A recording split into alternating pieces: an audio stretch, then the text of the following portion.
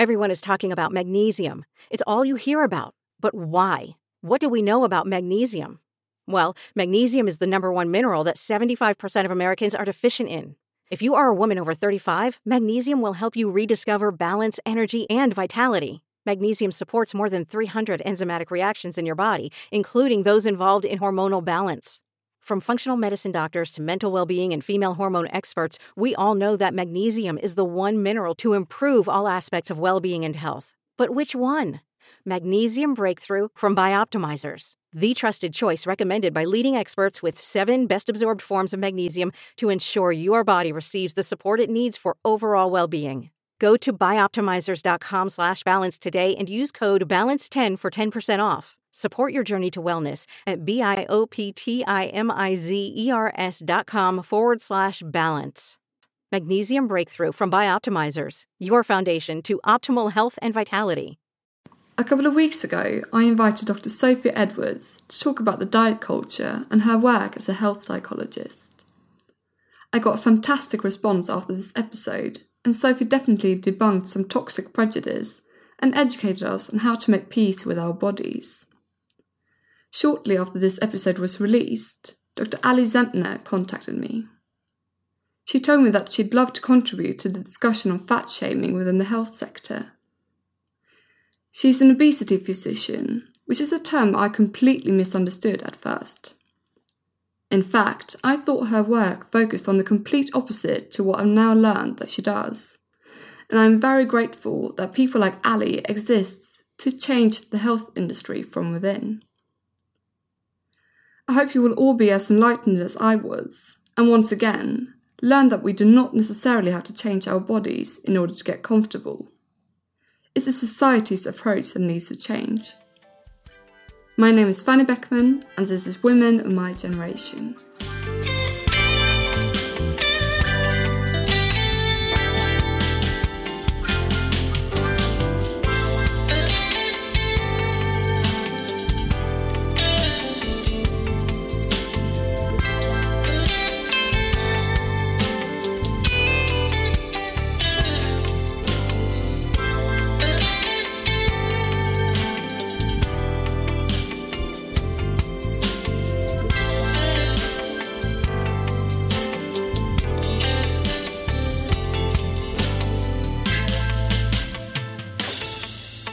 Hi, Ali. How is life in Vancouver at the moment? I think life in Vancouver, Fanny, is pretty much the same as it is everywhere else in the world, except Canadian. How does that sound? And it's raining today. So that is pretty much all I have for you. Yes. Because you've been in lockdown, you said, for about, was it 10 weeks? Officially we started in lockdown. I believe it was, ironically, Friday the 13th of March. But I've been, as a physician, we were sort of preparing to transition our practices to virtual, probably about the week before. So It's been now almost 10 weeks. Yeah. Yes. That's fine. But you mentioned that you're an obesity physician, and that's actually a term that I am not familiar with. And when you first reached out to me, I kind of misunderstood it, and I think a lot of our listeners haven't really come across this term before. So first of all, could you just explain your job title and what you do on a day-to-day basis? So I have a specialty background in internal medicine, which I guess how you would explain internal medicine at a cocktail party is that it's almost like a pediatrician for grown-ups. So we do a lot of specialty medicine. Many internal medicine doctors train to do subspecialties. So for example, cardiology or infectious diseases or respiratory, like pulmonology. Those would be subspecialties of internal medicine. And my subspecialty is obesity medicine, which means that I see and treat people with obesity. And meaning when, I guess, to say what is an obesity physician means to ask the question of what is obesity, quite frankly, because I would argue obesity itself has been very much politicized. It's unfortunately been hijacked by dieting communities, and there's a whole socio-cultural stigma, hugely so, that automatically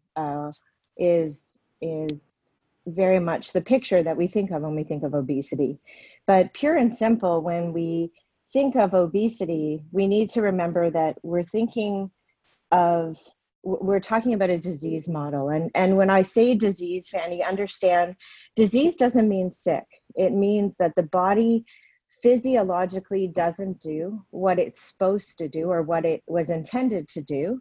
And that can affect how a person moves through the world. And so obesity is a state where, hormonally speaking, remember that our bodies regulate energy and energy metabolism in a very much a primitive way. We evolved for thousands and thousands of years to endure famine and harsh conditions. And we have this highly evolved regulatory system that allows us to appropriately use the energy we take in, store some for later, and then use up the rest. Obesity is where that regulatory system doesn't work the way it was intended to.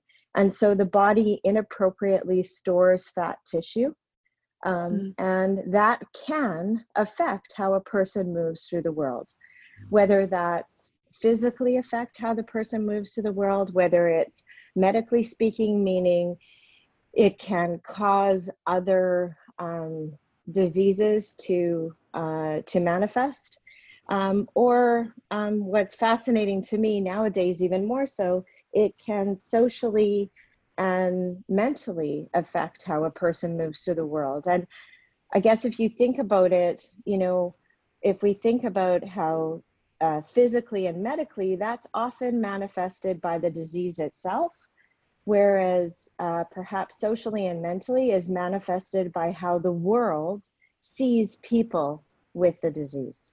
So it's, so to answer your question, you ask a doctor the time and they'll tell you how to make a watch. But to answer your question, what I do is I work with patients on treatments for their obesity. Specifically, our philosophy of practice can probably be summed up in a few sentences. To tell someone with obesity to just eat less and move more is like telling someone with depression to just cheer up, or like telling someone with asthma to take deep breaths. And what we do is we focus very much on the three-pronged approach. So we know that genetically there are huge genetic predispositions to where a person puts their weight, how they carry their weight, that we're as different on the insides as we are on the outside, and we celebrate people's genetics. And we talk about very much that this is not a blame experience. This is to help patients live with their disease and adjust their expectations. On the hormonal and biochemical and physiological perspective, we talk a lot about that there are treatments if people want to entertain them, just like there are treatments for high blood pressure or diabetes or heart disease or depression, and that every patient should be respected for their autonomy to choose whatever treatments they want to choose, whether it's, there are, for example, medications that are in many patients very effective. I work also with patients who are pursuing bariatric surgery to help them prepare for surgery and to help them adjust to life afterwards.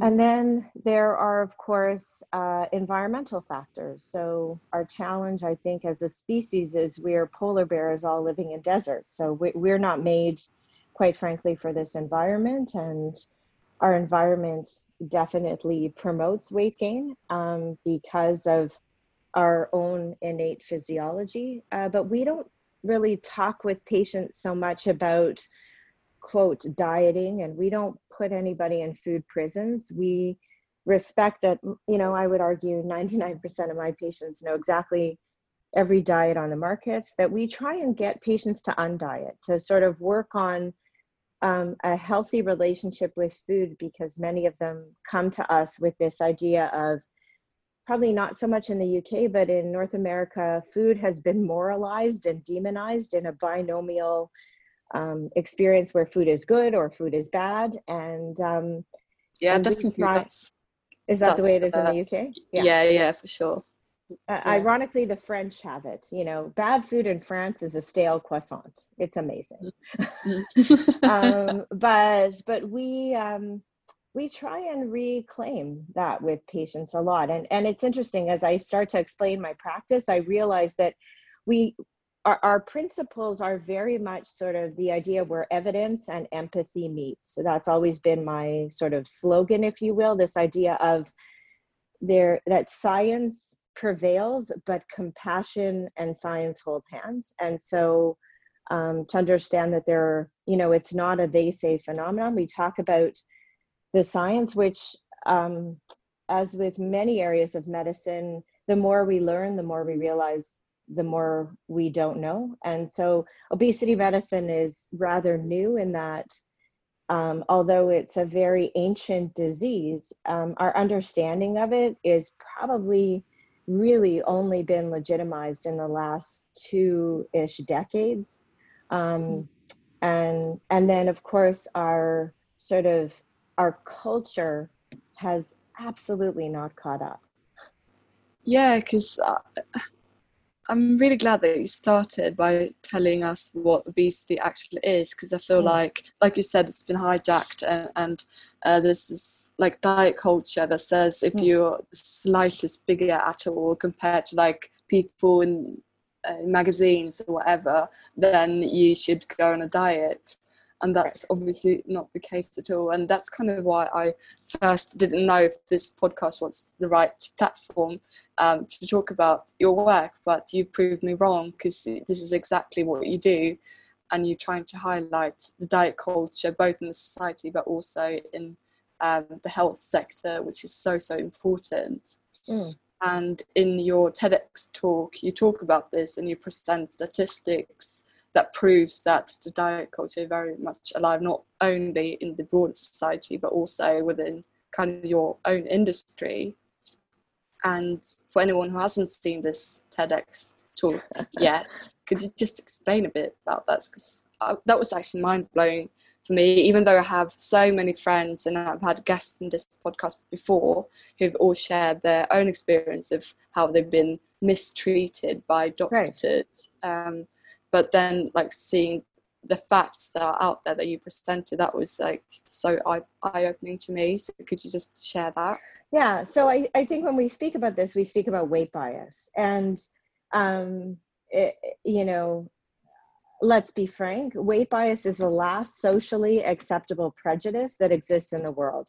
I'm not saying it's the last prejudice in the world, and that is absolutely not the case, but it still seems to be the one that's okay. In other words, if you're at a dinner party and someone makes a racial slur, I would absolutely hope there's gonna at least be one person at the table who's gonna make a face, or a gender, if there's a comment made from a gender or sexuality comment, ears are going to raise.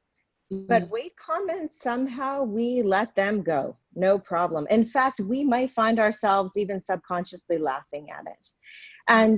And so when we talk about weight bias, let's understand that yes, weight bias is massive in medicine, but it's everywhere. And so, for example, 60% of patients have been fat shamed by their physicians. A study done out of by Rebecca Poole out of the Poole Institute in the United States, which is probably one of the it's the largest academic institute studying weight bias and its effect in the world, shows that doctors rank number 2 in terms of a survey. So they gave patients, and these are about 20,000 patients were given a survey of 20 different people and asked to rank those people as to who were the sources of fat shame in their lives. Doctors were number 2. Number 1 were boys on the schoolyard.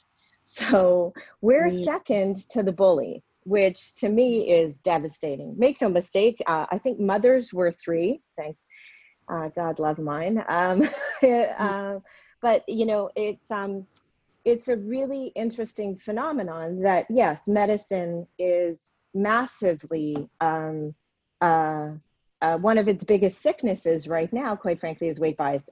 Studies show that patients with obesity are examined less by their physicians by a ratio of 2 to 1, so half the time. That not only, does weight bias exist, but it actually affects how patients receive care, how doctors practice. For example, one large-scale trial in the United States showed that a third of women with obesity who had medical coverage, because in the States, they don't have a socialized healthcare system like we do or you do, but a third of women with obesity had not had a pap smear. And the reason for that was because they were afraid to go to the physician because they had been fat shamed. And that's messed up, that we have a population of people who are being discriminated against by a healthcare field because of the status of their health.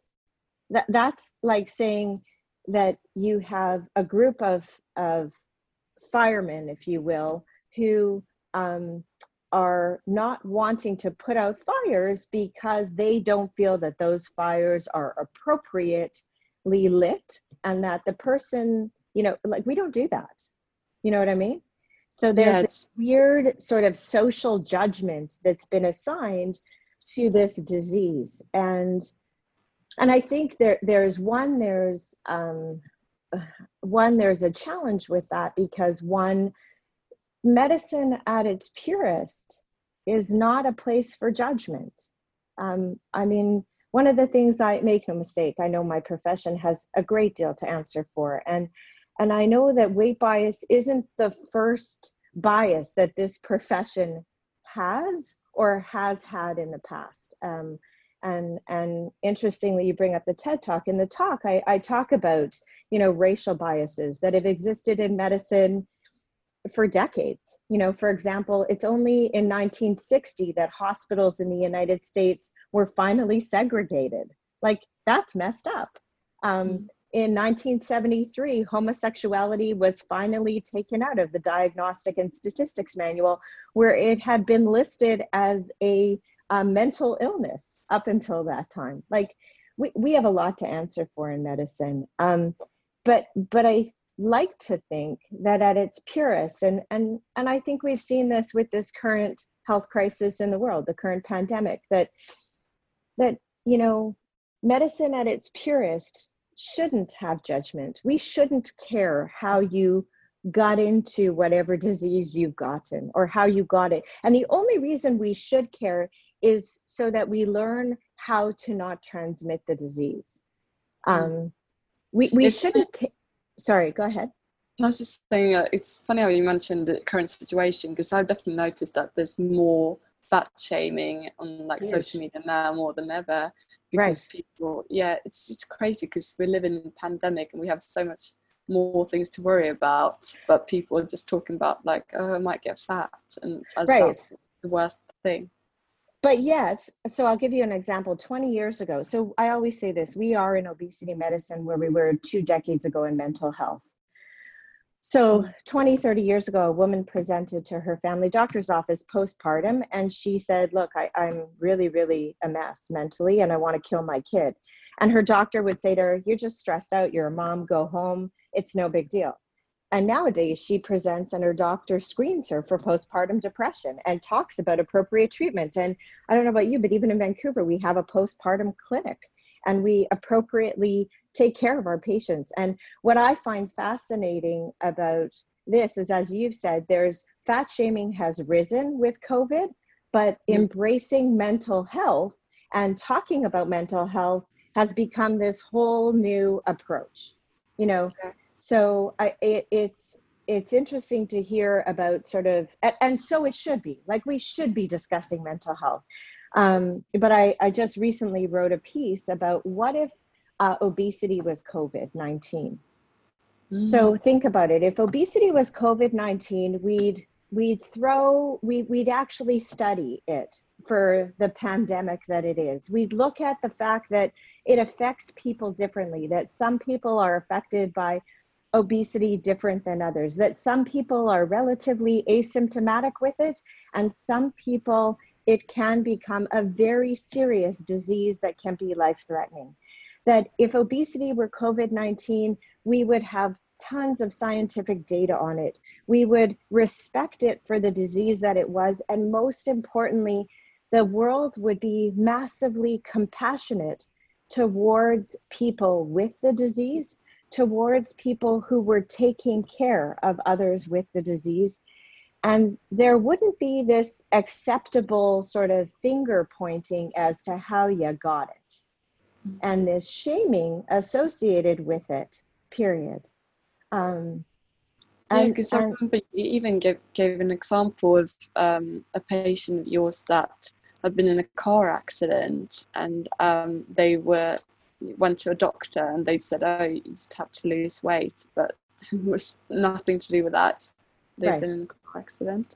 Right. But the implication was they weren't wearing a seatbelt because, and the patient was like, I don't get it. What was that about? Or, I mean, and we even have data, for example, out of the UK. There's no disrespect to my British country men and women, but there's some really interesting fat shaming that's occurring at the level of healthcare in the UK about there's body mass index requirements, for example, for everything from fertility treatments to hip and joint replacements to kidney transplants. Now, the challenge that I have with that is that show me the data. So show me the data that a person with a body mass, and don't even get me started on the body mass index, which is a very unscientific way that we measure weight, and the data behind it is crap. And it shouldn't be applied on individuals, should it? No. So in fact, can I swear? Is that, well, yeah, your illegitimate cousins in North America. So I call it the bullshit medical index, because the BMI actually comes from the late 1700s. It was established by an astrologer. That was back during the time of sort of social sciences, where we looked at sort of means and curves and bell curves around sort of the time of Pascal and all of that. And it was established from the Flemish army, and a social astronomer looked at masses of white men and came up with small, medium, and large, which is a bell curve, right? And then in the 1950s, it was adopted by the Metropolitan Life Insurance Company because they needed a measurement to gauge sort of body size for insurance. Well, who applied for life insurance in the 1950s in the United States? It certainly wasn't you or me, it was white men. And then in the late 60s, early 70s, Ansel Keys, who was the quote father of lipidology in North America, who it turns out that much of his data was actually very flawed, adopted the BMI. And if you look at a BMI, all it does is give you weight over height squared. So it's literally just your mass on a planet. It tells us nothing. It's the same for men and women. It's the same for ethnocultural groups. It's one basic standard for everybody. Since when has that been science? Do you know of any sort of scientific number that gives you that one number applies to every single person in the world? No, it's so absurd. So I think, to give you that's sort of where we are at now. The challenge with that, and this is something I guess on the converse side, is I don't defend my profession, but I understand where some of this comes from, where the sort of origins of weight bias in medicine are. And that's because twofold. one, in medicine, we're trained to recognize patterns. That's part of our, you're a photographer, so I would imagine you have a process of how you see the world. Yeah. Right. In medicine, we're trained to see the world through patterns. And so we look for pattern recognition. I mean, we see it with COVID, right? So if you have a fever and you have a cough and you have the rivalries and you have this, then this is sort of what we look for. And so in obesity, our challenge is that we train to recognize patterns. So unfortunately and erroneously, we're only doing what we were trained to do. But the issue is this, is that one, the patterns that we now recognize are sociocultural ones that have been manifested by the world around us, because medicine didn't teach us obesity. I mean, I talk to you about, the physiology and the genetics and the pathophysiology of this disease. I wasn't taught any of that in my training. And in fact, I now started an organization called the Obesity Project that teaches students, medical students and residents about obesity, because the idea was they have to learn it early. And we also teach colleagues, so primary care physicians, internal medicine doctors, specialists, etc., about the disease itself. But because we as physicians were trained by mainstream society, we're subjected to the same biases as everybody. And so that's part of our challenge. And again, this idea of bias, if you look to the world around us, I mean, 70% of people are fat shamed at work. 75% of all images in the media portray obesity in a negative light. Think about it in your own everyday life. Although your world's a little different, but when's the last time, I can only think of 2 movies or television shows or what have you, where it's usually a woman, it's not usually a man, where a man or woman with extra weight is not the butt of the joke, or is the star of the show, and where their weight is not sort of the issue that they're discussing. We only celebrate people for the weight they lose. We don't celebrate them for the lives they live. And and also that's another thing, like losing weight is not always a goal either. It can be a sign of depression or an illness in itself, and people just always assume, like, once someone has lost weight, oh, congratulations, but it could actually be horrible behind it. Right. And I guess the issue here is that this idea, and I know this is happening right now in the world because of Adele and this whole this whole experience, but you're sort of screwed, because then it becomes about a number. So this idea that she must be healthier because she's smaller. I mean, what the hell is that? Like, that just seems ridiculous. We know that health is a process. It's multifaceted. It's not this black and white sort of binomial experience. And more importantly, it's very personal. And so, I think that what we have done in the dieting world and in the sort of mainstream culture is we've assigned almost moralistic labels to specific sizes in every area. So, I know that in certain circles we've assigned, less weight is good, more weight is bad, and conversely, there are circles where even talking about weight loss. I mean, I go to meetings and I'm on, I'm often battling my colleagues to discuss with them the importance of sort of highlighting treatment for patients, and then I'm having to have conversations with others about the fact that oh, how dare I say that we should even be advocating weight loss. That's just a sign. And I'm like, let's just not have this binomial yes or no. Why can't it be according to an individual? You know, do you know what I'm saying? You know, Yeah, if gender can be fluid, then why can't size? Yeah, that's so true. Because again, like, I've had so many people, both friends but also guests in this podcast, saying that, you know, how they've been mistreated by doctors, and they are not even obese, like but they've been told, like, in order to get a breast reduction they need to lose weight, or in order to you know, treat their PCOS they need to lose weight or whatever.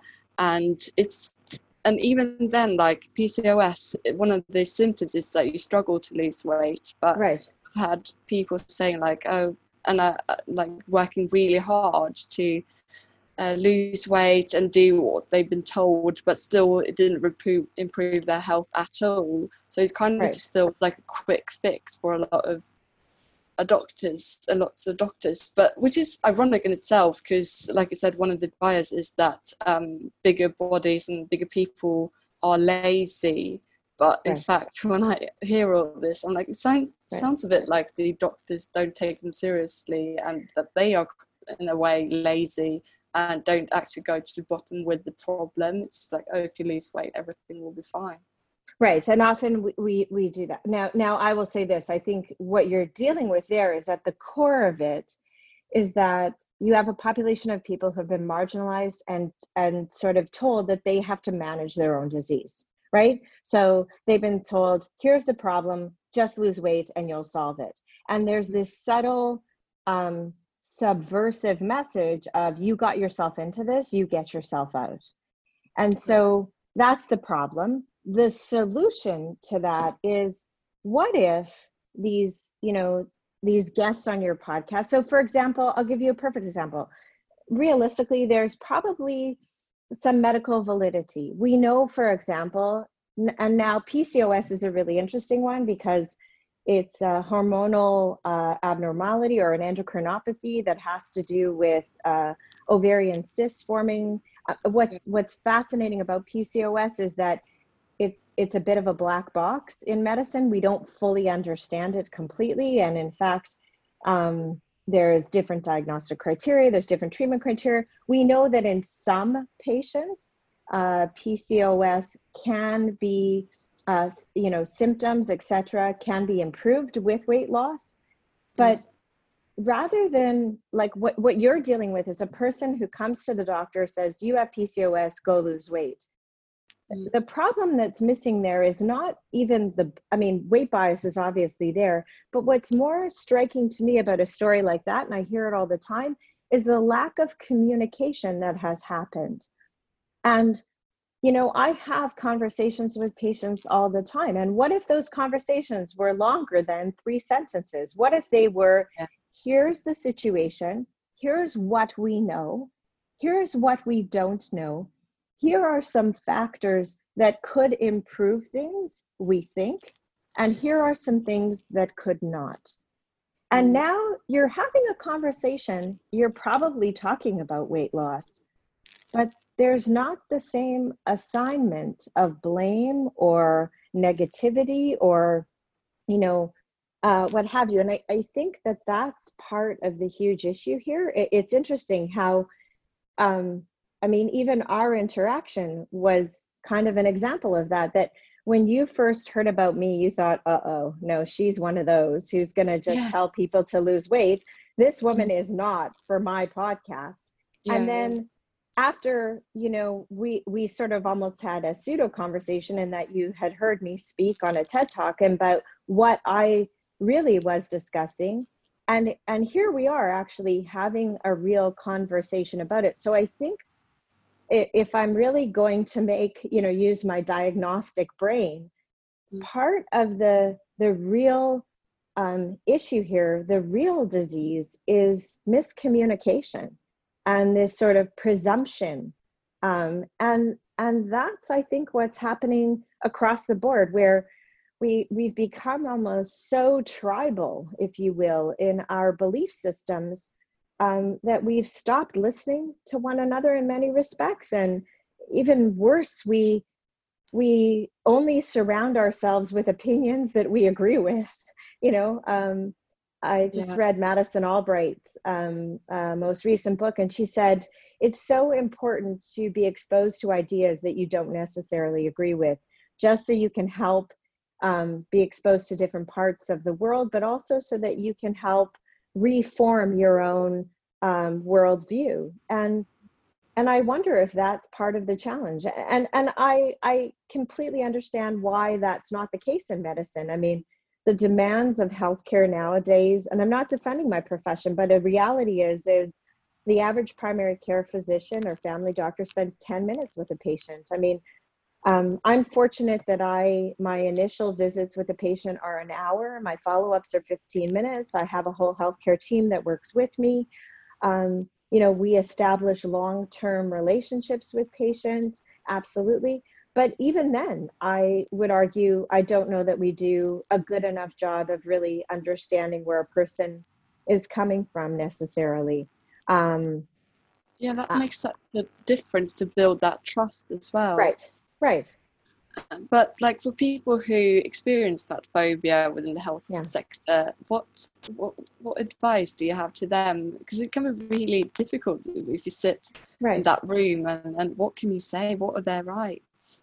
So it's interesting. So I'm going to do a real shameless plug. I started an organization, as I mentioned, called the Obesity Project, and we have a website called No Fat Shame. It's nofatshame.com. And on the website, we even have the idea behind all of this is sort of, if you were to crystallize, it's mind, mouth, eyes, and hearts. So I would say, I think twofold.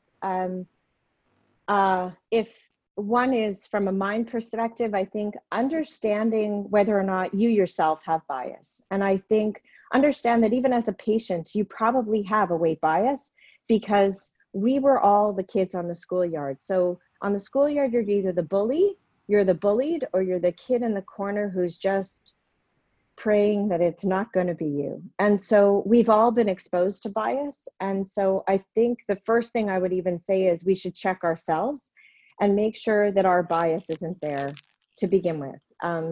That's so true. That's one. And actually the reason I say this is on the website, you can actually take the Harvard implicit bias test and see what kind of weight bias that you actually have, because many of my patients actually have weight bias. And so there's what's referred to in medicine as actually a felt victimization, which is very real, but part of it comes from our own biases. So that's one. The second thing is mouth.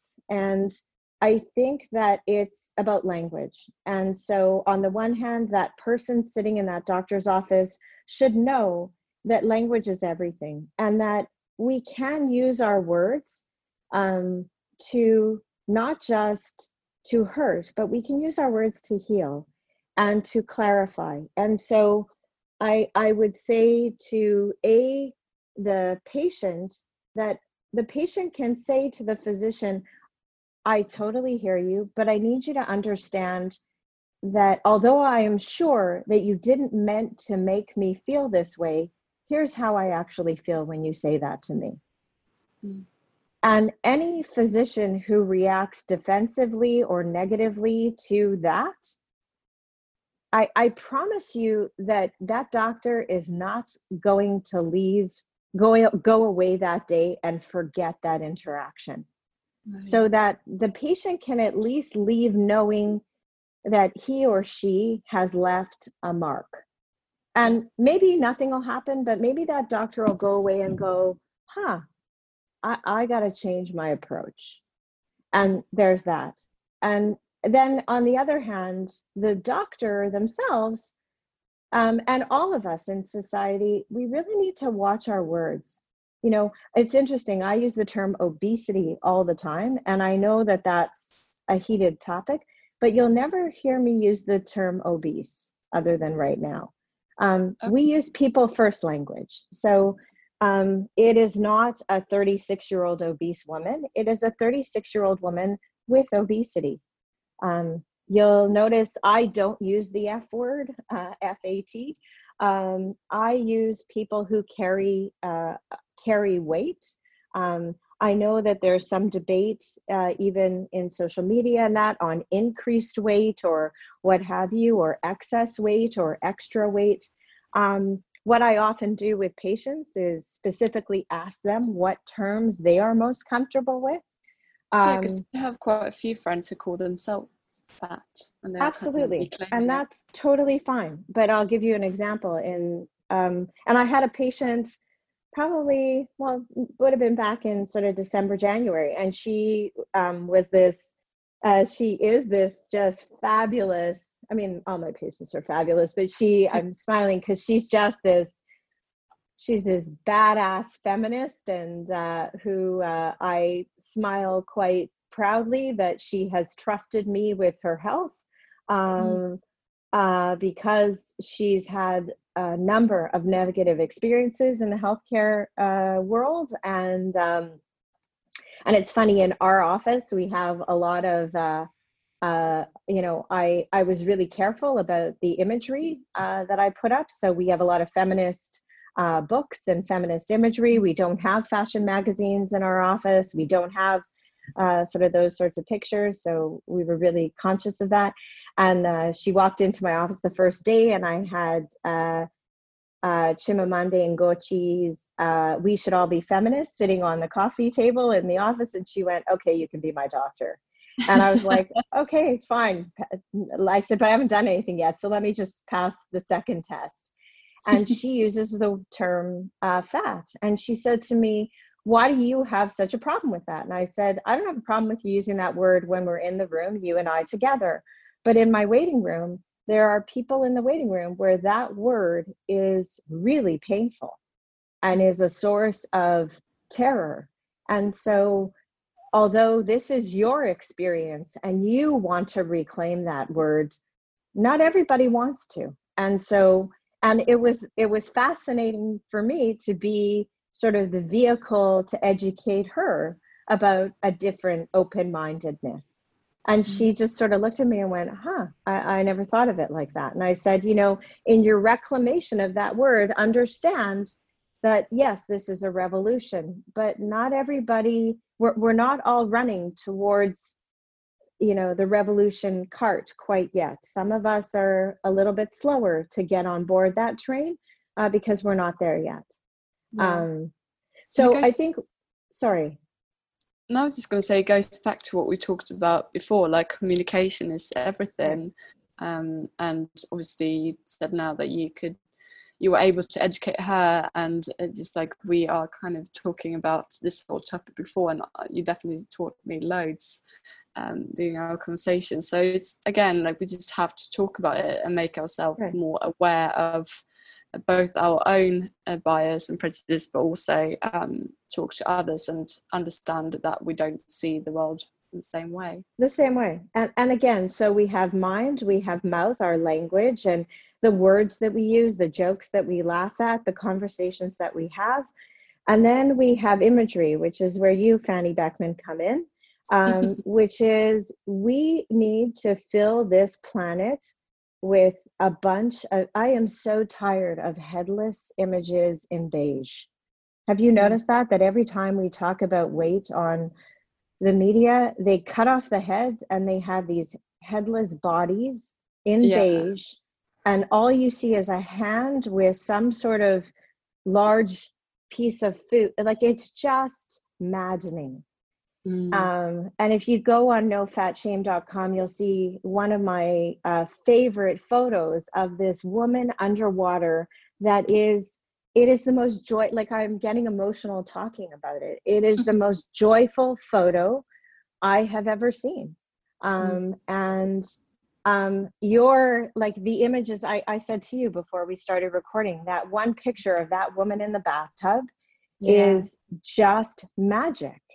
And I think it goes to this idea, we and you know, I'm a big fan of, there's some real huge trailblazers in social media right now, you know, Jamila Jamil with her I Weigh campaign, and you know, there's Your Fat Friend, and there's a whole body positive campaign, and I want a space for us to celebrate people for the lives that we live and not the weight that we lose.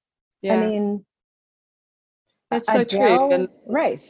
Adele is a fabulous, beautiful, musical frickin' powerhouse, period. I really don't give a shit what size dress she wears. Is it like whatever? So like it, and it shouldn't matter either way. That's, you know, it's an interesting thing, but but I would argue this, you know, these ideas that we need to transform the definition of beauty. And there's some really interesting science, you know, the scientists in me, there's some really interesting scientific data about where bias comes from.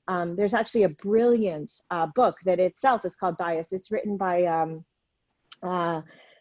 social psychologist out of Berkeley, California. She actually lives in California and works with the I think it's the LA Police Department, or one of the police departments in California. And there's some, remember that bias is born because we are a tribal species, and we needed to have a way 100,000 years ago to be able to distinguish between our tribe and a saber-toothed tiger. Because a saber-toothed tiger wasn't going to feed us, and it wasn't going to take care of us. So there had to be sort of visual ways for us to be able to distinguish between self and not self. And so there's primitive parts of our brain that input images from the world around us to help us make that world view. Well, the problem is we have, you know, almost criminalized or corrupted those images. And so we've been taught from a very young age that, you know, you and I were talking earlier, I am currently suffering from quarantine hair. I have this massive, you know, I joke that my hair has a postal code now, but I was taught as a kid that, you know, that the sweater set girl, the blonde, perfect, straight, beautiful, that was the idea of beauty. And I was this, you know, quote, unfortunate looking child with very large hair and a unibrow, and that was a real problem. But what if, you know, we had images for kids and teenagers and grown-ups alike, and that, you know, and so I think we need to start, we're doing it, but we're not doing it fast enough, you know. Ari Cohn has several coffee table books now on beauty in women and men over 60. Advanced Style is his movement, looking at sort of the idea that age should not define beauty. But what if we had, you know, ideas that size should, like, since when is it that size defines beauty? Or, and I just think that's that idea of positive imagery and sort of positive messaging, that we should be talking people first and the lives that they live and not the weight that they lose. And then I guess, sorry. Yeah, no, I was just going to say, I think that's absolutely so true. And we just need to keep remind ourselves of that. Right. But before like we wrap it up, do you feel hopeful about the future? Oh, for God's sake, yes. I'm a doctor. If I didn't feel hopeful, I wouldn't get out of bed any morning. I mean, I joke that, you know, my friends always say you're incredibly optimistic. I'm like, yeah, now more than ever, there's work to be done, right? I'm hopeful because, for so many reasons. I'm hopeful because I know the science, and yeah, I'm frustrated, and yeah, I realize that that it, you know, there's a lot of, I mean, I think there's a lot of injustice in this world, and there's a lot of wrong, but I don't know, what's that saying? There is nothing so wrong in the world that what is so right in the world can't fix. And I guess that's what I hold to. I have seen I mean, I've been in obesity medicine for 20 years now, and I have met I am surrounded every day by the most resilient, smart, brave, beautiful, graceful, badass health warriors who just want a little bit more out of life. And what that is so individual for them, and who, continue despite, and not even despite, but because of their challenges, to demand for better. And I love that the system is in their hands. And so I think, I'm hopeful because of conversations like this one, where, you reach out from, look, and if an obesity doctor from Vancouver, Canada, can have a positive, hopeful conversation with a portrait photographer from London, England, during a lockdown in a pandemic, about building a better world, despite a couple of, technical difficulties beforehand, then, man, isn't that the definition of hope for the future? It truly is. I'm so glad that we actually managed to do this.